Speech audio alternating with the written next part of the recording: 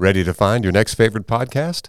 Start here. The Namibian government chose North Korea's Mansudae to build the Independence Museum. The choice was in many ways a strange one. The new Namibia wasn't a socialist dictatorship. It was a democracy. Its views on the world seemed almost diametrically opposed to those of North Korea. It's still a prison. Doesn't matter. And I've seen a lot of architects also labeling these as like justice centers or like, you know, the kind of using this these like euphemisms. So my grandpa was a carpenter and built cabinets, and a famous Berkey story is he installed the cabinets for Johnny Bench and Pete Rose in their houses. Yeah, my dad was telling me about this. Today, we introduce you to 3 podcasts that show the power of architecture and design. Get set for 99% Invisible, Failed Architecture, and Building Ideas from Cincinnati's MSA Design.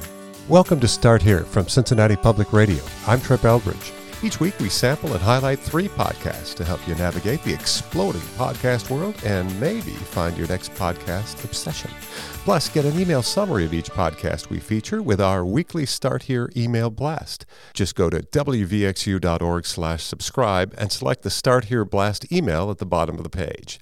And if you like what you hear, please rate us an Apple Podcast. A 5-star rating will help others find us in the iTunes gallery. With special thanks to Cincinnati Public Radio's Ronnie Salerno and Kevin Reynolds, let's start here. On this episode, we introduce you to podcasts that reveal the world of architecture and design. Using theater of the mind, these podcasts can bring you into a whole new world beyond your experiences or imagination.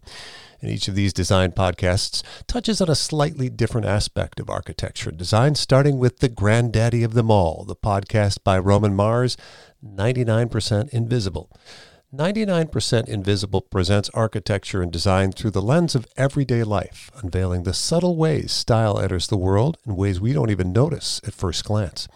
99% Invisible started out as a project of KALW Public Radio and the American Institute of Architects in San Francisco, and the host used to record it from his bedroom. It's now one of the most popular podcasts on Apple Podcasts with over 400 million downloads. So let's sample an episode of 99% Invisible and the story of the North Korean architecture and design firm that was hired by the African country of Namibia. In 2014, Namibia had achieved its independence from its colonial heritage, and so it was the time for the country to tell a new story. One centered on liberation.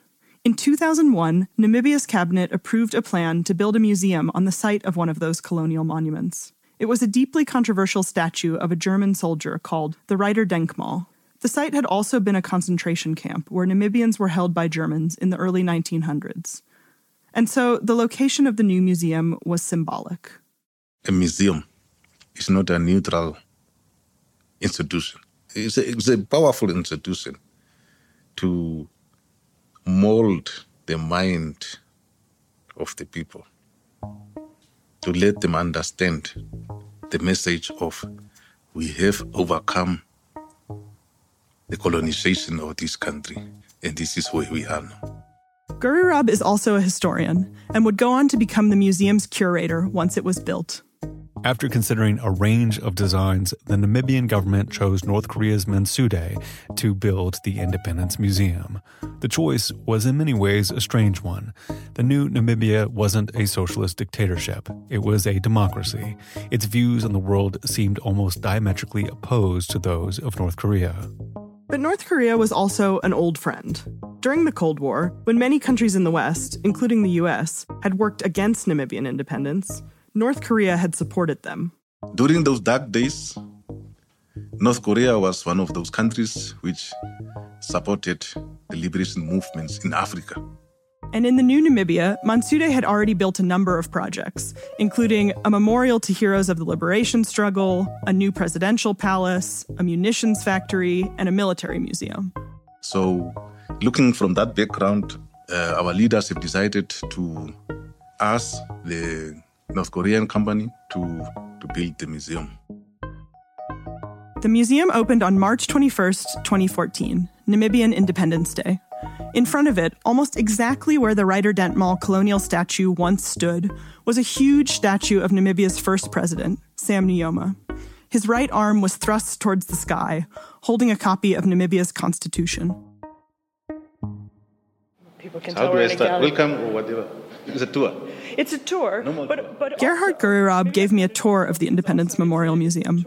And at the start, I was feeling a bit skeptical. Our first of 3 podcasts on architecture and design. That's PRX's 99% Invisible. Get more now from the Start Here page. Just go to wvxu.org/starthere. We're sampling architecture and design podcasts on this episode, and our second podcast connects the social issues we face today with the world of architecture. Failed Architecture is a podcast on architecture and the real world, hosted by the Foundation of Failed Architecture, which aims to reconnect architecture with the real world. The Failed Architecture podcast features a combination of personal stories and conversations exploring architecture's connection to and reflection of social justice, climate justice, pop culture and subculture, representation and imagination, and everything that happens after the building's been built. Here's a sample of Failed Architecture. It's still a prison. Doesn't matter. And I've seen a lot of architects also labeling these as like justice centers, or like, you know, the kind of using this these like euphemisms when really, or like feminist jail. I'm like, okay, well, look, it's still a jail, right? Well, and I'd like to add to what Sister Maggie just talked about. So above and beyond the immediate and direct harm to the family, and therefore by extension to the community, of removing someone, and specifically people who the system identifies as women or who may self-identify as female, right, into these women's facilities, there is one other glaring truth. The culture inside of these institutions is such that every single day, women are either witness to or subject of sexual, verbal, or physical abuse. And that is driven by the culture. And so there is no amount of paint, there is no amount of posh, there's no amount of anything else that you can design away the culture. And that is really the problem with these so-called feminist jails and trauma-informed prisons, that using this language to soften what these buildings actually are. Because of that culture that is embedded in and cannot be taken out of those institutions by paint, by design. The podcast Failed Architecture. Get more episodes now from the Start Here Collections page on the podcast menu at wvxu.org. On to our third podcast about architecture and design. We turn to local creators and architects, MSA Design. Based in Cincinnati, MSA Design's podcast called Building Ideas discusses trends, innovative techniques, and deep-seated traditions in design that leave a lasting impact on our lives and our communities. Each episode features an interview with a passionate designer who believes design has the power to make the world a better place. And a great example is this episode of Building Ideas featuring Trisha Gagari. Trisha's an associate and project architect at MSA Design and a Northern Kentucky native with a degree in architecture from Notre Dame. She's been involved in design projects for Xavier University, FC Cincinnati's Mercy Health Training Center, and Marymount High School. So my grandpa was a carpenter and built cabinets, and a famous Berkey story is he installed the cabinets for Johnny Bench and Pete Rose in their houses. Yeah, my dad was telling me about this. And then my dad and grandpa built the house I grew up in. My dad and brother are engineers. That's the very practical side of me. And then my mom's a teacher, so that's kind of more the creative side. Mm-hmm. So I would say my family has a big influence on how I got here. When did you know you wanted to become an architect?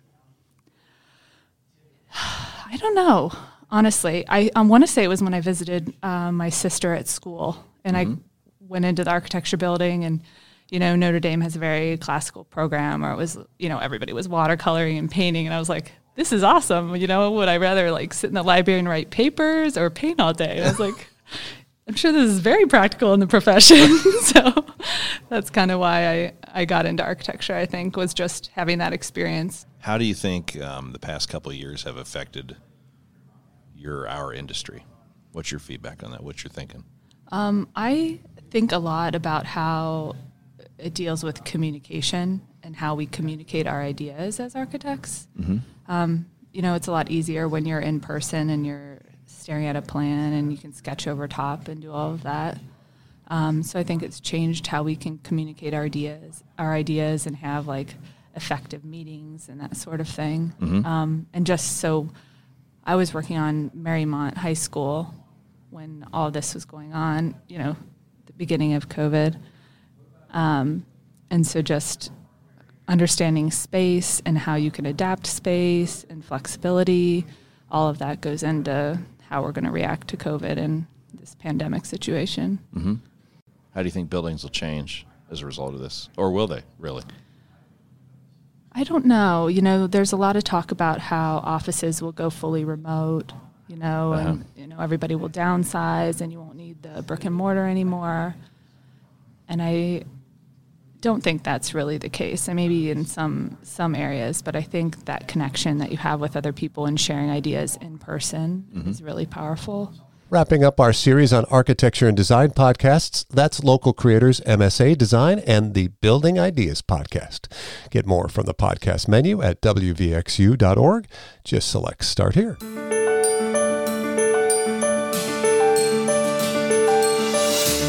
Thank you for joining us for Start Here, Cincinnati Public Radio's Discovery podcast.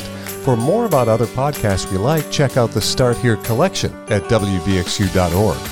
It's our new specially curated collection of podcasts we think you might enjoy. Plus, check out the Local Podcast Collection, podcasts created right here in Cincinnati by our local creators. And remember, if you've got a podcast or an episode you'd like to recommend, email us at podcast@wvxu.org. I'm Trip Eldridge for Cincinnati Public Radio, and thank you for choosing to Start Here.